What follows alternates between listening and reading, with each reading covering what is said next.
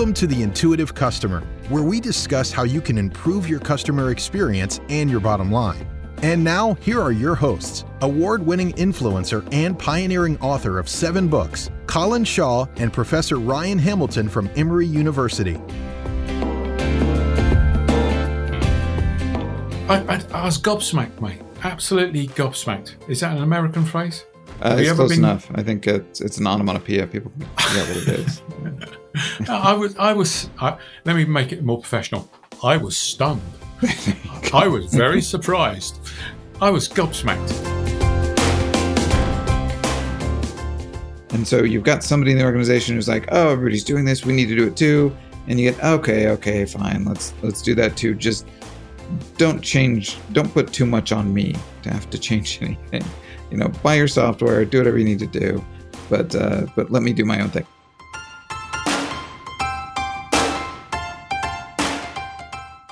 I need to look back at the web and see what people were saying about CRM 20 years ago.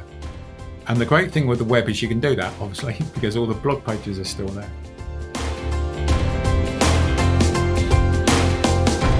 So Ryan, over Christmas, we did this wonderful show where we talked about our personal learnings and our business learnings for the year. Yes. And I banged on about customer science again. Yes. Very excited about that. Yeah, I was. And I kept saying, we'll do another show, and this is it. And we're going to talk a bit about customer science, but some of the interesting stuff that I've been reading up on, which is more to the point. So you ready for this? I'm excited. Let's hear it. Good. If that's you excited, mate, I'd hate to see you really excited. My blood pressure is through the roof right now.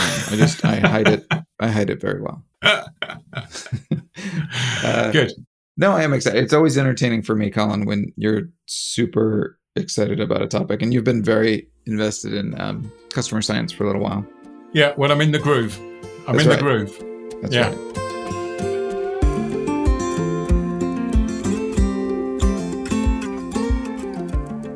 Let's take a bit of a step back, and then I'm going to get onto the interesting stuff. So the bit of a step back is, and we'll put again the links in the show notes, but we did a podcast on customer science and what is customer science. And that was nearly 9 months ago. There's another blog that I've recently written, again, with a company called GroupBy, where I did a panel discussion with a company called GroupBy and with Google, where for me, it was like the manifestation of customer science, okay? And I'm sure many people are sitting there going, what in the bloody hell is he talking about, customer science? So let me give you a sort of a brief overview, and then I'm going to get into some other interesting stuff. So what I'm starting to see is that there is this fusion of 3 things that are coming about, okay? And what I'm starting to see is the wave of change of customer experience starting to decline as a wave of change. And I'm trying to be very careful with my words here. So what do I mean? Again, take a step back. When we look at waves of change that have happened across businesses, what we see, and certainly if I look back on my career, there's been waves of change like total quality management, business process reengineering, CRM, customer relationship management, various different things like that. And the wave of change that we're in was customer experience. And the company, Beyond Philosophy, my company is 20 years old this year. I wrote my first book 20 years ago on this subject. And I always saw it as a wave of change. Okay. So by wave of change, you kind of mean ideas that have become popular in business or solutions? Like, how would you define wave of change? I could even argue that instead of wave of change, it's a wave of focus. Something that everybody's starting to focus on and believe in. An emphasis.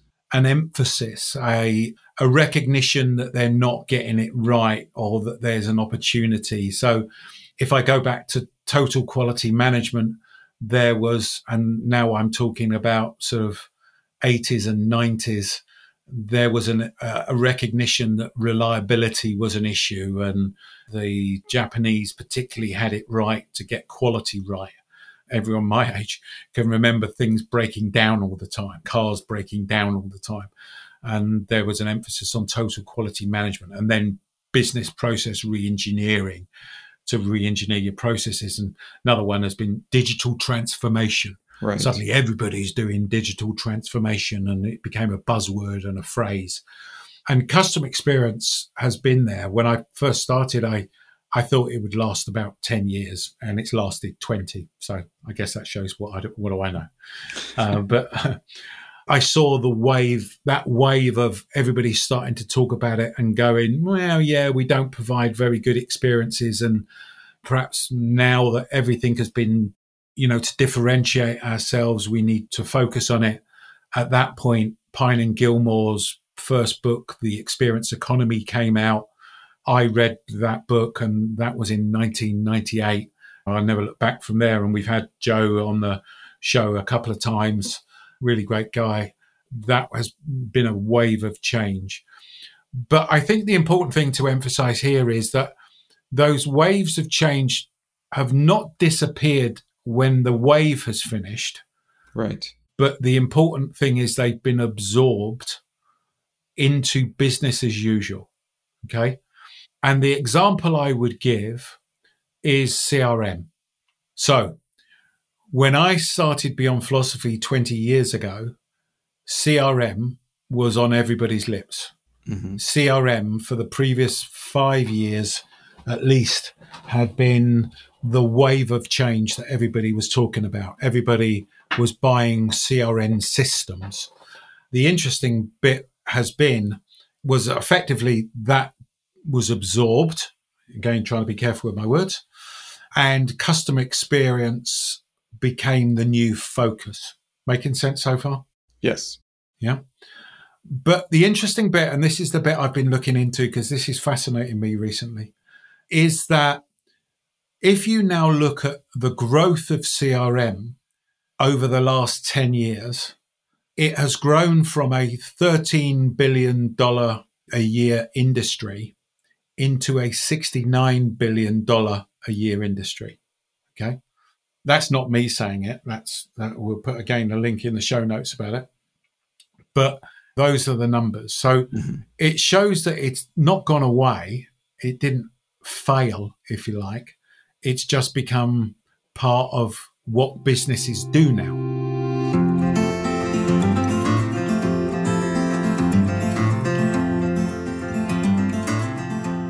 I hate this phrase, but it might apply here. You're familiar with the phrase table stakes? Yes.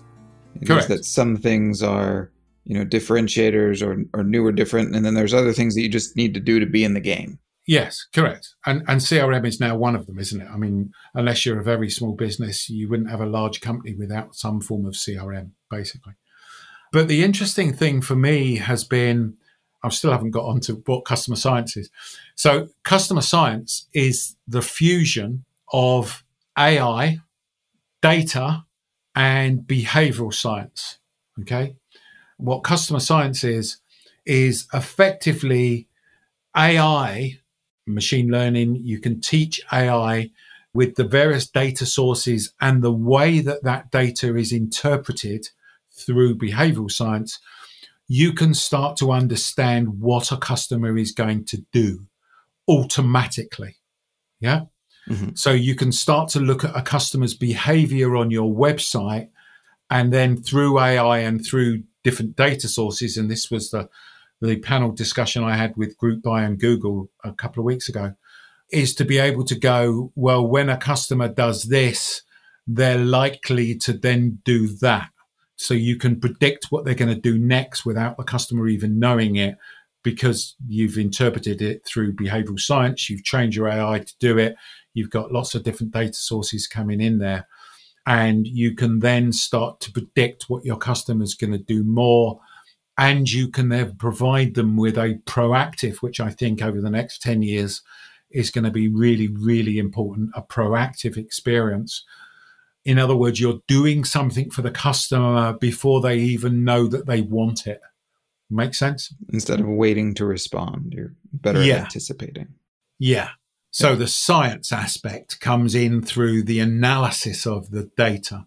So if I took it then a step back and tied in another bit to this. I'm a little uncomfortable, Colin, because we've taken a number of steps back now. I'm a little worried about some kind of precipice. Can I take a step to the side? My old team at BT, I use this phrase, take a step back, because it helps me think. They bought me a T-shirt when I left British Telecom that said, let's take a step back, because I used to say it all the time. And it was a picture of Homer Simpson falling off a cliff backwards, basically. Yeah, good. So I have the same sense of humor as your team. Yeah, absolutely.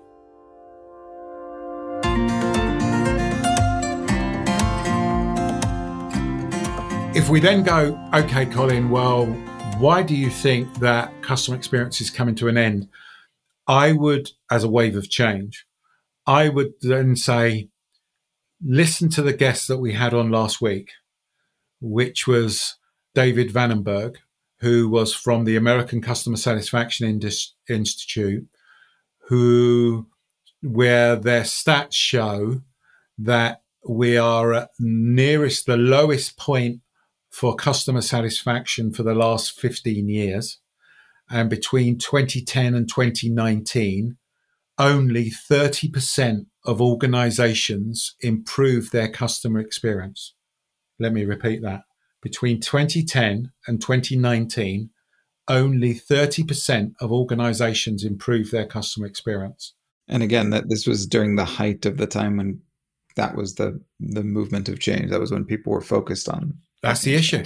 Yeah. So I'm a CEO of one of the 70% of organizations. So we did some work with a company who shall remain nameless, who employed 50 people to improve their customer experience. And they haven't, because they haven't done what we suggested that they did, because internal issues and politics and blah, blah, blah, blah, blah, right? Imagine you're the CEO going, why have we got these 50 people that have produced nothing? Yeah.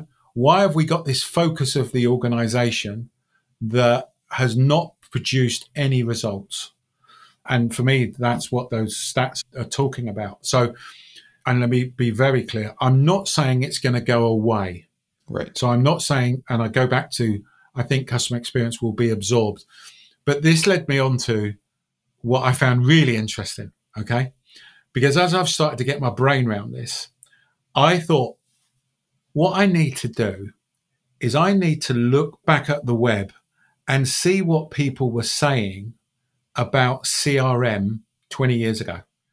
And the great thing with the web is you can do that, obviously, because all the blog pages are still there. Yeah, the way you phrased it to me earlier is you said this, some of the things people are saying about customer experience now sounded awfully familiar to you. I was gobsmacked, mate. Absolutely gobsmacked. Is that an American phrase? It's close enough. I think it's an onomatopoeia. People can forget what it is. Let me make it more professional. I was stunned. I was very surprised. I was gobsmacked. So let me read you some stuff. So this is from 2002. Okay, so when Beyond Philosophy started, Harvard Business Review. And this was by Fred Reichheld, who we know was on the show, who subsequently went on to invent Net Promoter Score, which everybody knows about. And Fred, in the Harvard Business Review of 2002, said, avoiding 4 perils of CRM. And to your point, as I read these things, think customer experience. Okay? So avoid the 4 perils of CRM. So he said 55% of all CRM projects do not produce results according to Gartner. Well, 70% don't produce results according to ASCII for customer experience. According to Bain's 2001 survey of management tools, 1 in every 5 users reports that CRM initiatives not only have failed to deliver profitable growth, but have damaged long-term customer relationships. And these are the 4 perils that he outlined. So these were the 4 perils. Implementing CRM before creating a customer strategy. That bloody happens all the time with customer experience. Rolling out CRM before changing to your organization to match it. That happens all the time. We did 2 podcasts on customer centricity, and we know that organizations haven't really moved that very much. Peril 3, assuming that more CRM technology is better. My interpretation of that is now replace CRM with voice of the customer technology, same issue. And 4, stalking, not wooing customers. Not sure if that one necessarily applies, but you get the idea. Yeah. Mm-hmm.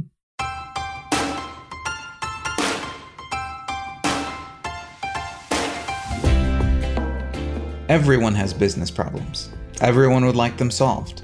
And what better way than asking 2 experts to weigh in on what to do? This is the essence of a new spot we have in the show called I'm in a Pickle. All we want you to do is to email us with your problems, and Ryan and I will give you our best advice of what to do to resolve them. Hey Ryan, I'm really glad we're doing this, mate, because I've had this ingrained toenail for some time and I'm not certain what to do. Colin, let me stop you. We've discussed before no toenail discussions on the podcast. Not your personal problems, business problems. It could be, how do you get your senior management to be more engaged in customer experience? How can you reduce the level of churn you have with customers? Or something specific, like how you should set the pricing for a service. And if you want to be anonymous, that's absolutely fine. We will simply look at all the problems and come up with the answers. So just email us at contact@beyondphilosophy.com. That's contact@beyondphilosophy.com and outline the problem. And then Ryan, are you sure we can't sort out my ingrown toenail? Well, Colin, you know I do have a machete collection, so maybe we can.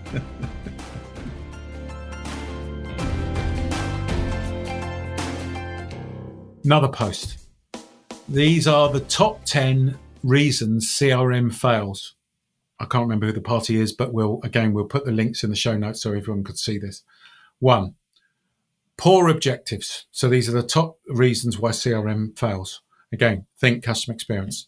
Poor objectives, poor CRM strategy, scope creep, user adoption, poor business process design, missing executive sponsorship, lack of systematic, predictable project execution, lack of continuous process improvement. I would say 60% of those things are the same reason. Yeah. And the big one there for me is missing executive sponsorship, which I think is a big one. And then finally, because I'm on a roll, Salesforce, who are now, I guess, the largest CRM company in the world. I would assume. I think they don't even class themselves as CRM, but let's call them the largest CRM company in the world. The leading risks of CRM factors, in other words, why CRM fails. Again, think customer experience as I read this list. Lack of cross-functional coordination. No CRM business strategy. Lack of process change. Lack of executive support.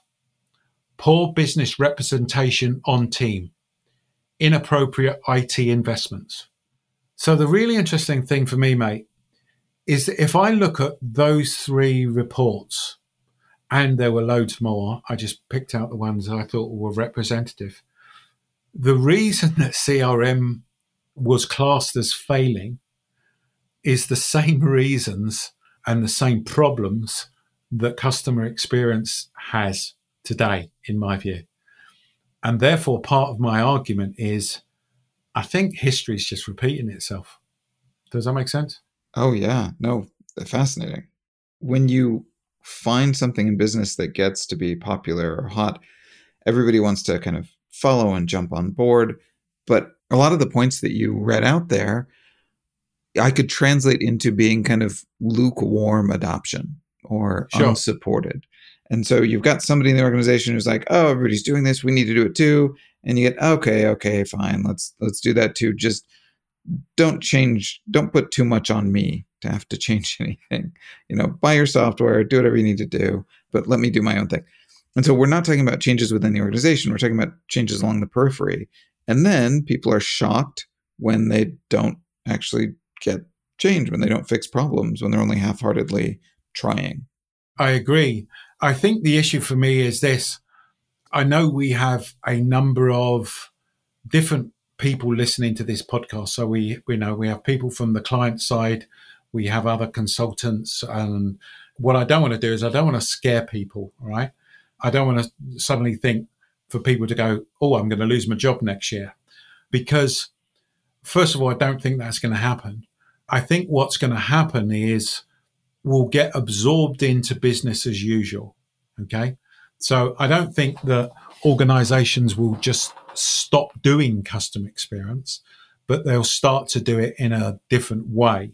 What I do think is this, I hope, becomes a bit of a clarion call for people to focus on value and doing things to be part of the 30% that actually drives an improvement in customer satisfaction rather than the 70% that don't.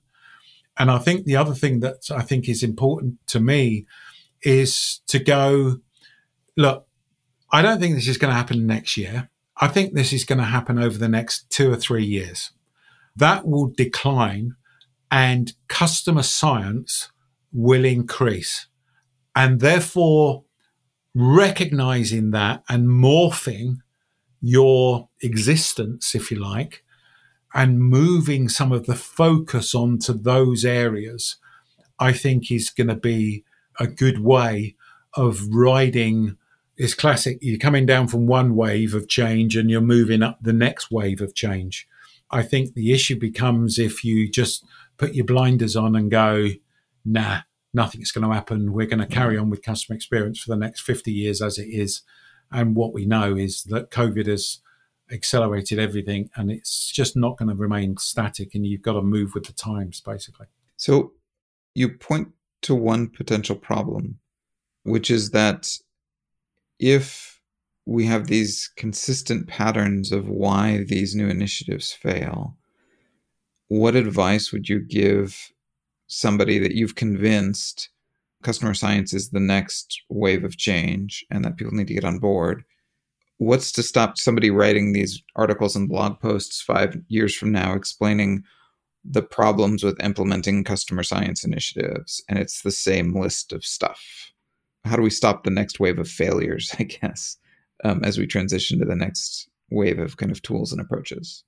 It's interesting, isn't it? Because if I looked at that list of why CRM failed, I think we're actually just talking about human nature, basically. Yeah, I agree completely. Yeah. So, Colin, how would you fix human nature? Ready, go.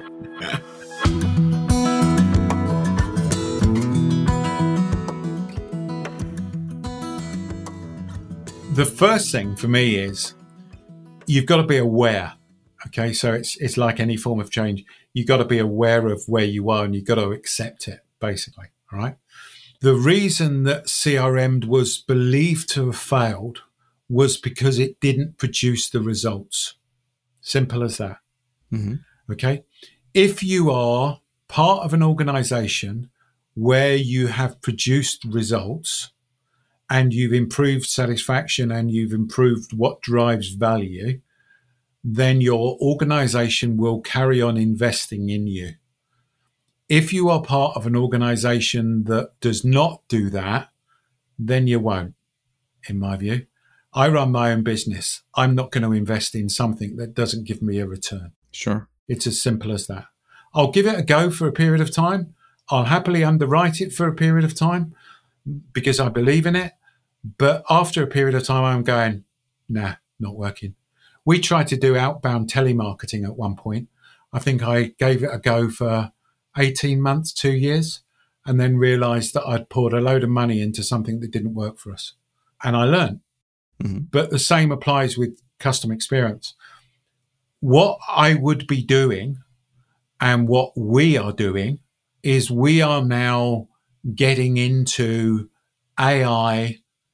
We're already into behavioral science and data in a much bigger way as an organization than we have done before. Okay.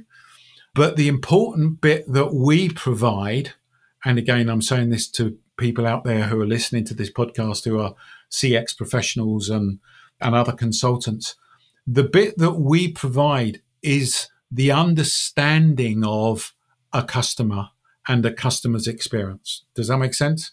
Yes. So we're always going to be needed at that front line because we're the ones that interpret it. Because let's take a step back. Who's AI run by? AI is run by IT companies. Yeah. Where's data run by? Run by IT. How much do they know about bloody customer experience? Yeah. Even with the greatest of respect to academia, how much do they know about customer experience? So they understand all the behavioral stuff, but how to interpret it and get it into form a program, gain the support. So I think that there's always going to be the need for that interpretation of it.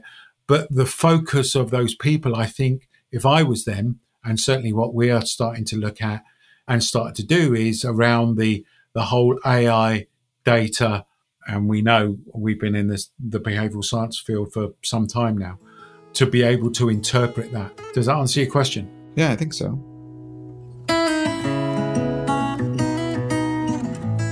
To summarize, because we're coming towards the end of our time, customer science, I think, is going to be the next wave of change. It probably won't happen for 2 or 3 years. I remember again when I first started talking about customer experience, everyone was rattling on about CRM. I would say customer experience is coming up. They would say, no, CRM's going to be around forever. And I was going, nah, I think customer experience is coming along. Fortunately, I was right at that point. I hope I'm right again.